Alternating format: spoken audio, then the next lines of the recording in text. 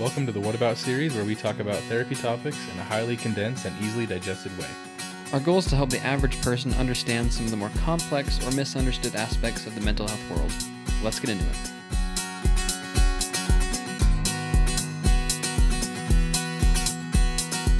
All right, welcome to another episode of the What About series. Welcome. This is episode 7? I believe this is 7 of the What About series. Means there's 7 weeks already. Yeah, that's crazy. Yeah. Seems like we just started it. But yeah, welcome to another episode, week 7, episode 7. Episode 7. Today, we're going to talk about something we haven't talked about before, really much at all on the podcast in any episode, but it's a personality disorder. And specifically, borderline personality disorder. And I know for me, at least, it's not one that I knew much about before I started going to school. I never really heard about it up until the point of like going to school to be a therapist and researching a little bit more in psychology classes and just on my own time. Yeah. But it's not super common, but it is something that a lot of people struggle with, and it I guess damages their life in a lot of ways. Yeah. And little disclaimer here before we start: if you hear a lawnmower in the background, hey, it's that season. People are mowing their lawns. That's that time of the year, even though it's like 40 degrees outside. It's 40 degrees and 8 p.m. Hey, there's no wrong time to mow your lawn. Literally 39 degrees. Yeah, you could throw on a flashlight at 2 a.m, mow that lawn. And that's what this guy's going for. It's great. Yeah, at this point, that's what's going to happen. Because the lawnmower's turning off and on. It's struggling a little bit. We apologize for that, but I doubt you can hear it. But just in case, if you say, "What is that noise?" As they get closer to the house, maybe we'll all hear it, or you'll hear Zuko going at his toy, which is really cute to watch. So I'm sorry you guys can't see that. Yeah. Either way, this will help you feel like you're actually here in the room with us. It's an immersive ASMR 4D experience. That's right. That's what we try and go for here. Oh boy! But anyways, yeah, the borderline personality disorder is what we're going over today, and it's going to be the same format as previous episodes, and we're going to get right into it. So before we get into borderline personality disorder, which we might refer to as BPD for the rest of the episode, we wanted to talk more about specifically what personality disorders are. There's many different types of personality disorders, and in the DSM, there's like at least 25. I mean, to give you an idea, there are 3 separate categories. Yeah, that's what I was going to get into next. In each category, there's like 4 to 5 different actual disorders within those categories. Yeah, and those categories are named Cluster A, Cluster B, and Cluster C. Yep. And those clusters are linked together. The personality disorders within those clusters are very similar. Yeah. Different traits, different behaviors, different outcomes. But yeah, there's a lot. There's a ton of them, and they all have different risk factors and symptoms. But today we're going to be going over one. But the term personality, so I guess this comes from, some course curriculum from Enoch. Yeah. But there's a little tidbit on what a personality disorder is. It says, the term personality refers loosely to one's stable, consistent, and distinctive way of thinking about, feeling, acting, and relating to the world around them. People with personality disorders exhibit a personality style that differs markedly from the expectations of their culture, is pervasive and inflexible, begins in adolescence or early adulthood, and causes distress or impairment. Generally, individuals with these disorders exhibit enduring personality styles that are extremely troubling and often create problems for them and those within whom they come in contact. Individual maladaptive personality styles frequently bring them into conflict with others, disrupt their ability to develop and maintain social relationships, and prevent them from accomplishing realistic life goals. And so it's a slight distinction from, say, a mood disorder, which we've talked about a few different times on the podcast. So your depressive disorders and anxiety disorders, things like that. It's different. It is more about behavior than it is mood. And it's developed in different ways, and it shows itself in different ways than the mood disorders and other disorders we've talked about before on the podcast. Yeah, they do have similarities, but they are different. There are distinguishable differences. Exactly. And so I just wanted to kind of point the differences out as we get started. And I know I wasn't familiar with personality disorders, and I'm sure some of you aren't either. So that's what a personality disorder is. So getting into specifically to BPD, or borderline personality disorder, it is one of those cluster B personality types in the second cluster. And basically cluster B personality disorders are characterized by dramatic overly emotional or unpredictable thinking or behavior. So inability to regulate emotions and very unpredictable impulsive behaviors. So all those personality disorders in that cluster B are similar in that way when it comes to the impulsive behavior and emotional instability. Yeah. And then when talking about BPD in more specifically, BPD is a condition characterized by difficulties regulating emotion. This means that people who experience BPD feel emotions intensely and for extended periods of time, and it's harder for them to return to a stable baseline after an emotionally triggering event. This difficulty can lead to impulsivity, poor self-image, stormy relationships, and intense emotional responses to stressors. Struggling with self-regulation can also result in dangerous behaviors such as self-harm. And so you can see that people that struggle with BPD just have a really hard time regulating their emotions. And when they do experience strong emotions, something like anger, depression, or whatever it is, they experience it on a whole different level than what you or I would experience it. And it lasts for, I don't want to say twice as long, even longer than that. It could be just depending on the person. But they are more extreme at higher levels, higher frequencies, and they take a lot longer to kind of come down from those intense feelings and emotions. Basically like turning the volume on an amplifier really high, or the volume on your headphones really high. Yep. They're feeling the same emotions other people do, but intensified a little bit more. And it comes a little bit from an inability to cope with the emotions, but a few other things too. But that's one of the main factors, is the inability to cope and to regulate emotions. Yeah. So that's a basic overview of borderline personality disorder. Then we'll jump into the symptoms here. So the first, and these symptoms do come from the DSM-5. So they are, this is exactly what the therapist is going to go over when determining if someone has BPD or not. So the first symptom here, efforts to avoid real or perceived abandonment, such as plunging headfirst into a relationship or ending them just as quickly. So they're overly dramatic when it comes to relationships. Like if something little happens in a relationship, like a little disagreement, they would get out of there. Like, all right, I'm out, because they could perceive that as abandonment, And so instead of their person they're dating abandoning them, they would abandon them to avoid that kind of heartbreak and that struggle there. So they would just leave.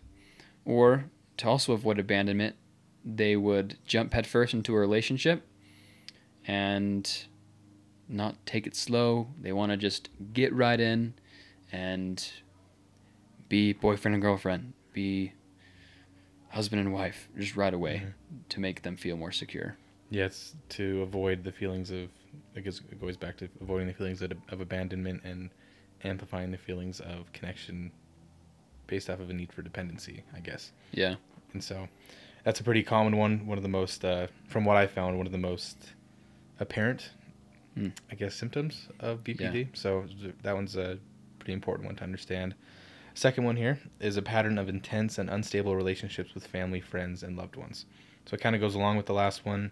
The instability is kind of driven by the fear of abandonment, also the inability to regulate those emotions and make impulsive decisions, of course, is going to affect the relationships, but it's also just an outright inability to maintain healthy relationships. Yeah. It's not just affected by the other symptoms. That in and of itself is a symptom, is that inability to maintain those relationships. Yeah.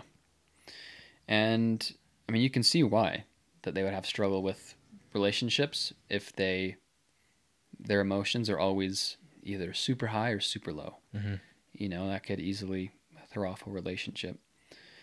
So then here you have the next one, which is a distorted and unstable self-image or sense of self. And so they lack, as some people say, self-esteem, self-confidence. They have a poor self-image, and that just reinforces those feelings of, sadness, depression, and they get into those negative feedback cycles really quickly. Yeah.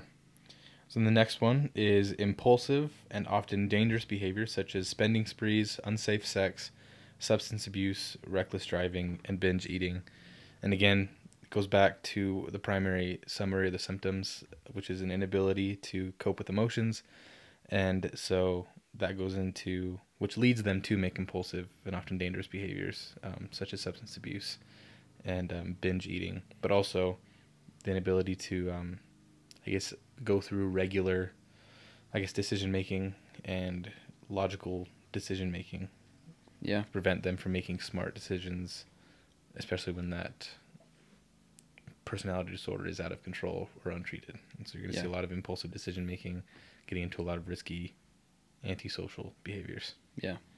And then I think one important thing to point out here, because some people say, oh, I've gone on spending sprees, or I have abused substances. Does that mean I have borderline personality disorder? And the difference here is the word impulsive. Now, correct me if I'm wrong, because sometimes I get compulsive and impulsive mixed up with each other. But impulsive is you kind of do it automatically without thinking, and compulsive is it's methodically thought out before you do it.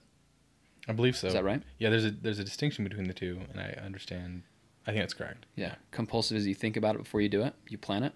Impulsive is like someone who on a shopping spree, you see it, you buy it. You don't think about it, you just buy it. You just do it. It kind of happens, almost. Yeah. Yeah. Yep. And so people who impulsively do those things, that's when it becomes a struggle or an issue. It's almost automatic or reactionary. Yeah. It's like a subconscious thing than it is. Yeah. It lacks the cognitive thought process of should I do this or should I not, which is what a compulsion would be, of kind of weighing the options and then just doing it. But the impulsion is reactionary. Yeah. Like we talked about in our last episode on Tuesday, is impulsive, they listen more to their amygdala, their animal part of their brain, the ancient part, rather than their prefrontal cortex where you make decisions, your logic, that's kind of turned off. Yeah, exactly. Oh, it's me again. Yeah. We're kind of switching off back and forth here. So then you have self-harming behavior. We kind of talked about this in the summary. So they, again, engage in self-harming behavior such as cutting. And that can be, just ways to cope with the way they're feeling, because it's really hard for them to regulate what they are feeling. And so to try and release some of that, they participate in some of these self-harming behaviors, which is really sad. And really, like, if you just put yourself in their shoes, that can be so frustrating. You feel a certain way, and you don't know how to cope with it like a normal person would, or quote-unquote normal, like people that don't struggle with this. A person that doesn't have BPD, yeah. Yeah, a person that doesn't struggle with this. And it's hard for us to say, at least for me, to say, oh, like, that's kind of silly. You can't regulate your emotions. I can, for the most part. Of course I struggle sometimes, but I can regulate them pretty well. And it's kind of natural and easy to do, especially if you practice it. But these people, like, psychologically cannot do it, which is really sad. And so they engage in things such as I was burping and trying to talk at the same time. But such as self-harming behavior to just try and get any kind of release. And it's brutal.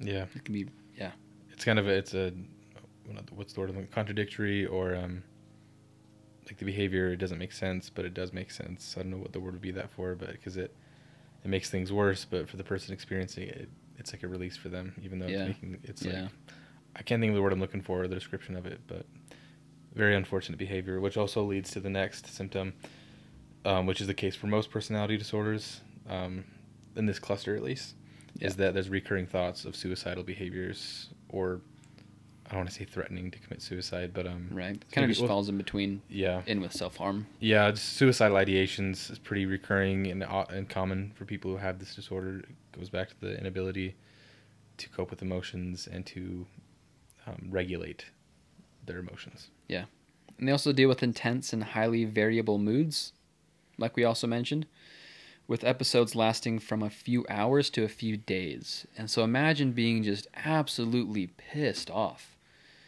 and that lasts for days. Like, that in and of itself would make me mad, even more mad that I'm still mad, and it's a couple of days later, and so you can see how they can fall into those negative feedback loops and just chaos. Continue to spiral downwards. Yeah. The next one, which is, from what I found, from what I understand, is a very important distinction of this personality disorder, which is chronic feelings of emptiness. And it kind of goes back to their inability to connect with themselves. People with BPD have the inability to see themselves as their own person. Yeah. And I guess I don't know how to explain it. I understand it quite well, but just where they struggle with self-image. Yeah, self-image, self-esteem, and so they don't exactly know who they are. Yeah. And so that creates feelings of emptiness and I guess dissociation, which is one of the other symptoms. But yeah, chronic feelings of emptiness is very specific to BPD. Yeah. And I mean, these last two kind of just go hand in hand with that. They have inappropriate, intense anger or problem controlling anger. And they also have feelings of disassociation, such as feeling left out from or cut off from oneself and observing oneself from outside. Wow, that's crazy wording there. Observing oneself from outside one's body, or feelings of unreality. So there you go. In a little nutshell, those are all the symptoms that one would look for. And so I hope this is making sense now that the personality disorder is basically inappropriate behaviors in response to stressors. That's basically what a personality disorder is. It's not necessarily a mood disorder where it's a like inability to cope with certain normal functions in the brain, like or having over exaggerated feelings of angst or sadness, which is depression, anxiety. Personality disorders are more specifically incorrect responses to social situations or behaviors and outside of the norm of personality behavior, I guess.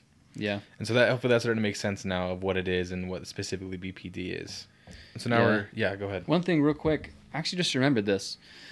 There was a lot of therapists these days are trying to get the word or the phrase personality disorder changed to emotion regulation disorder. I didn't know that. Yeah. So it makes a lot of sense with what you just said. Yeah. Where it does actually a lot. Everyone, usually people with personality disorders, I mean, everyone who struggles with a personality disorder has a hard time coping with their emotions and dealing with them and regulating them. And so they're trying to get it changed from personality disorder to emotion regulation disorder. Maybe we'll see that in DSM. So 6, there you go. If that's the case, I like that. Yeah. It's much better. It's more accurate of what's actually going on. It's not Right. like these people have bad personalities, right? Because that's not what it is. It's the best way that in previous DSM or like diagnostic tools, that was just the best way to, I guess, to explain what was going on. At the time, has to do with the personality. It's more of a personality problem than it is a mood problem. But I think that's a way better way. I like that a lot. Yeah. So I'm really glad I remembered that now, because I agree. I really like that a lot better than personality disorders. So that's, I mean, as far as, I mean, right now it's BPD.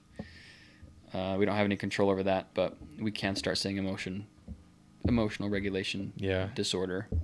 But that's what probably after this episode, we're just going to keep on going with what we have. Yeah, exactly. But just some food for thought there. It's a good way to look at it. It makes it a little more human.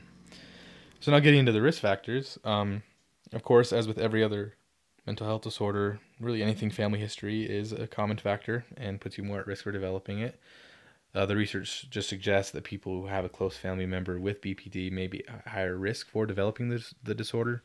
So it's not necessarily that it's transmissible over, like it's a genetic trait. More that if like your mom or dad has developed it, then you're more likely to develop it by mirroring their behavior. Like a learned thing. Yeah, it's like a nurture thing. Okay. It's not like it's going to get passed on. And I guess that I kind of contradict myself because there's proof that it has to do with brain structure, and we'll talk about that in a minute.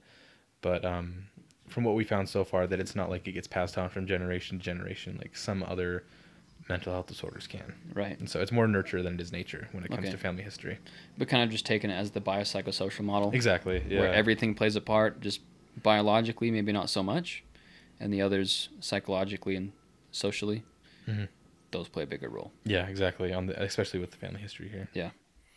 And kind of similar to family history, if you have a history of traumatic life events such as physical or sexual abuse during childhood or neglect and separation from parents. And we've talked about ACEs a little bit, which we still need to do an episode on, which maybe I think would be a great one. Yeah.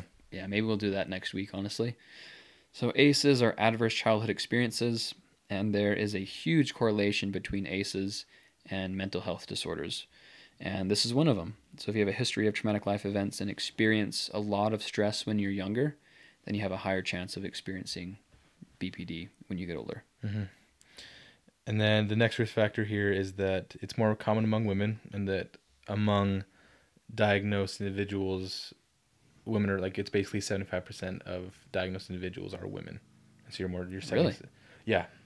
And so it's like, I think it's 1.4% of the population are actually have been diagnosed with Okay. with BPD, and of those, it's 75% women. Wow. And that, of course, could be, it's not just because just women develop this. It could be men don't go to therapists for this problem, and it could just be underdiagnosed in men and diagnosed as something else. But interesting. From what it's in one of the articles, I can't remember which one it is, that we'll be linking in the show notes. It just said that women are 75% more likely to be found to have this disorder. So. Cool. I actually didn't know that, and that's funny because we're sharing notes right now. And we're looking at the same notes, and I guess didn't see that as we were reading through the notes before. Yeah, it's interesting. But that is really interesting because that's really high as far as like which percentage of women and men have it. Yeah, so it's from what we've, and again, the research could just be spotty, and it could be right. I mean, the methodology of the research could be bad, and they're not accounting for certain limitations of their research. But from what the research has found, 75% more likely, or of the 1.4% that are diagnosed, 75% of them are women, which is the more accurate statistic to be citing. But yeah. Okay. So women are higher risk from what available evidence we have. There you go. So the last symptom here is your brain structure, like we talked about. Research shows that people with borderline personality disorder may have structural and functional changes in the brain, especially in the areas that control impulses and emotion regulation. And I think this also goes back to ACEs and your childhood, because those who experience very stressful situations when they're younger, that stress, the cortisol, literally changes your brain at a young age. And the way that it develops. And so that can be, I think that's a huge part of it there. And I'm sure, someone can be born and have a higher chance of like a predisposition, just genetically. Like you're just born with a certain type of brain that has certain functions and structure. Yeah, that has a hard time to control impulses anyway. But for the most part, I would say the ACEs, those adverse childhood experiences, play a really big role, and just your upbringing in your family. Yeah, exactly. And from what I've found in my personal research on BPD, they used to think that it was just the history of traumatic events, especially sexual abuse, that caused BPD. Like, that's all it was, and it was just an inability to cope because of that adverse trauma.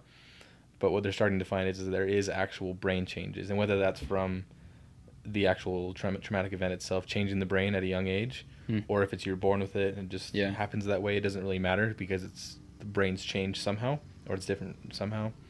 And that's what researchers are starting to find, is that it actually has a lot to do with the way your brain is structured, that you do develop this disorder. It's actually quite interesting, because a lot of other disorders, like anxiety and stuff like that, it just is a emotional coping problem and overall mood problem. But with this one, we're starting to see that it's a brain structure thing, actually, which is quite interesting. So, at least from the most recent research that is being done on BPD. Yeah, I would imagine most personality disorders are, emotional regulation disorder. They would have trouble regulating their emotions, and so literally in their brain, that part of their brain to regulate emotions isn't working correctly. And so biologically, they literally that's where it starts. Yeah, and that could be from like a nurture thing, that you were never raised properly to use that part of your brain, or that you just came out of the box that way.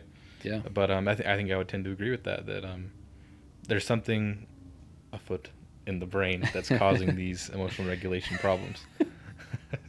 Quote me on that, please. There's something afoot in the brain. That's great. But yeah, now going into the diagnosis. Now, those are all the risk factors. And I guess with BPD, it's somewhat difficult to diagnose, because there's no concrete way to diagnose BPD, and because there's no specific symptoms that need to be present, like other mood disorders or even personality disorders. Like with other ones, like you need to have this certain symptom for at least 6 months before, or these 3 symptoms for 6 months before you can be diagnosed with the disorder.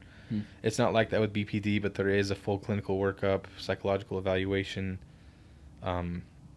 medical history evaluation, other things to rule out other things.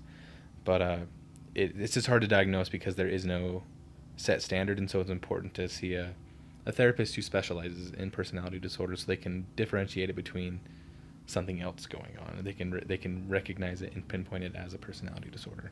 Right. And one thing that I saw that's really interesting with BPD is it's almost always diagnosed within other disorders, such as substance abuse disorder, non-suicidal self-injury disorder, bipolar, and autism. BPD is almost never diagnosed just by itself. There's usually always other things that it's comorbid with that it like works off of as well. And I thought that was really interesting how I don't know if I read it correctly, but it was saying how BPD can almost, like, it can't be diagnosed on its own. Well, that would make sense. Yeah, because there's always something else with it. That's kind of... Which does make sense. And that would make... Especially with bipolar, because, I mean, if we could easily be talking about bipolar in this episode, because the symptoms and the diagnosis and the risk factors are very similar with BPD, and so... Yeah, exactly. So that would make sense. I didn't know that either, though. Yeah, a little complicated there, which again, that's why it's important to go see a professional that actually, is familiar with these things. Is familiar with these things and is specialized in personality disorders, because that can be a really hard thing to actually diagnose. BPD, that's kind of frustrating. It is quite hard to diagnose from what I found. Yeah. And one interesting thing that we do know is that borderline personality disorder is usually diagnosed in late adolescence, and that's like the most common time for it to start to show that itself, I guess, and that it's diagnosable. It only really starts to show itself in a diagnosable way in the transition from childhood to early adulthood. So around 18 is when the youngest it typically can be diagnosed. From my understanding, and so, and occasionally a person can be diagnosed when they're under the age of 18. But I guess that those symptoms need to be significant and last at least a year for it to be considered a BPD before the age of 18. So, interesting little factoid there. So if you're 17, 16 listening to this and you think you have BPD, chances are you don't. And maybe you do. That's again, go see a professional.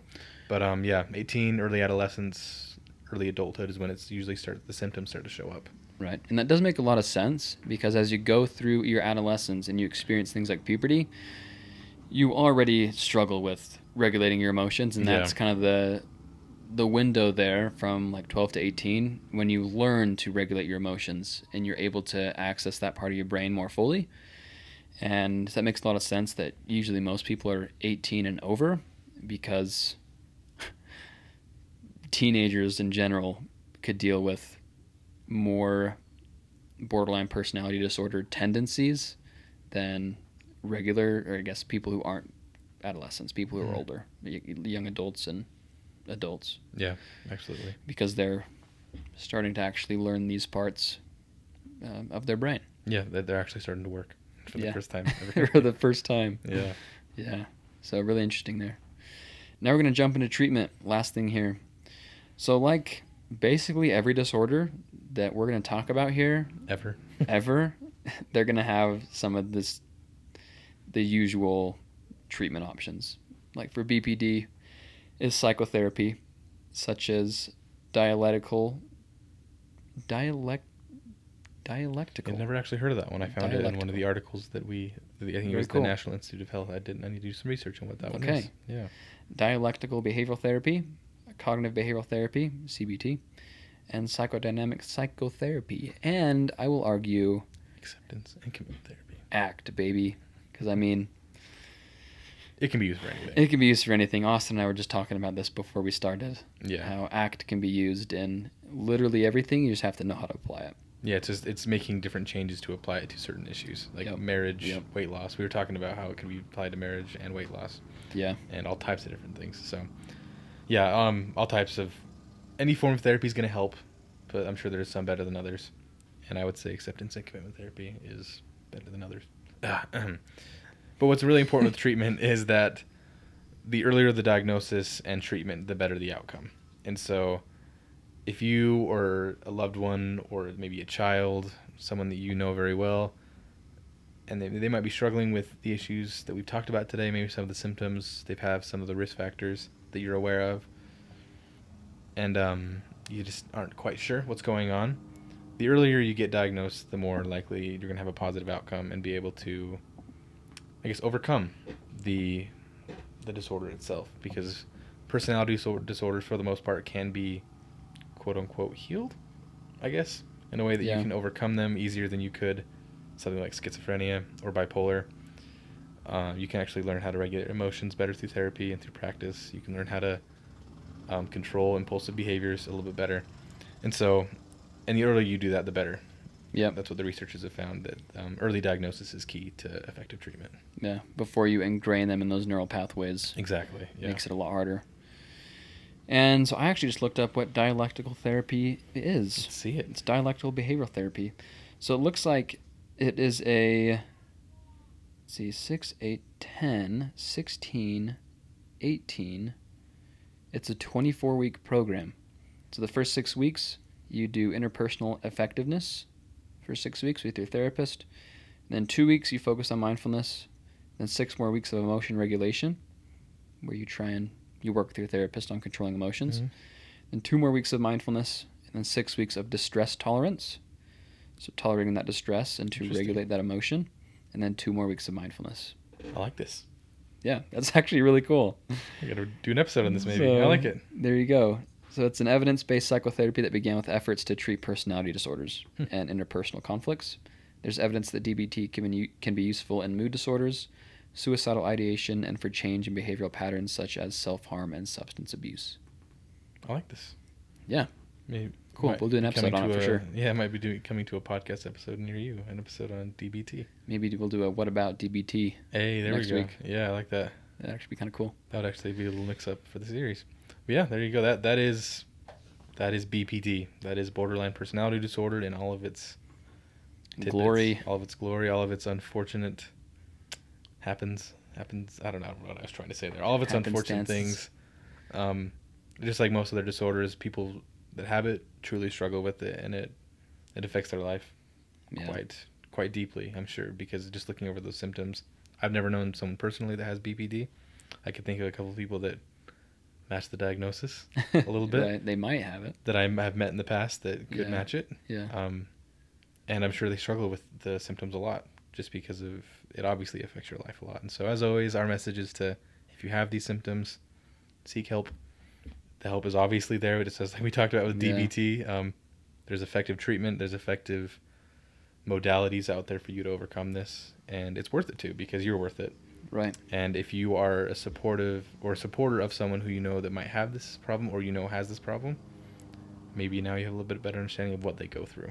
Because again, that's another big thing about this series, is opening up some eyes and causing some awareness for these issues that people deal with every day. Right. Yeah, I think 2 big things with this series is, 1, for those of you who do struggle with things like this, even if you don't, you're worth it. Number 1. Mm-hmm. Number 2, this is to help you have more information, to help you have more empathy for those who do struggle with these kinds of things. Amen. Couldn't agree more there. Well, that's it. That's BPD for you guys. Hopefully you enjoyed it. Hopefully you learned something new. Join us again next week for another great episode of the What About series. So have a good week, everybody. What about therapy? What about therapy? What about therapy? Yeah. What about therapy? What about therapy? What about therapy? Yeah. What about therapy? What about therapy? What about therapy? What about therapy? Yeah.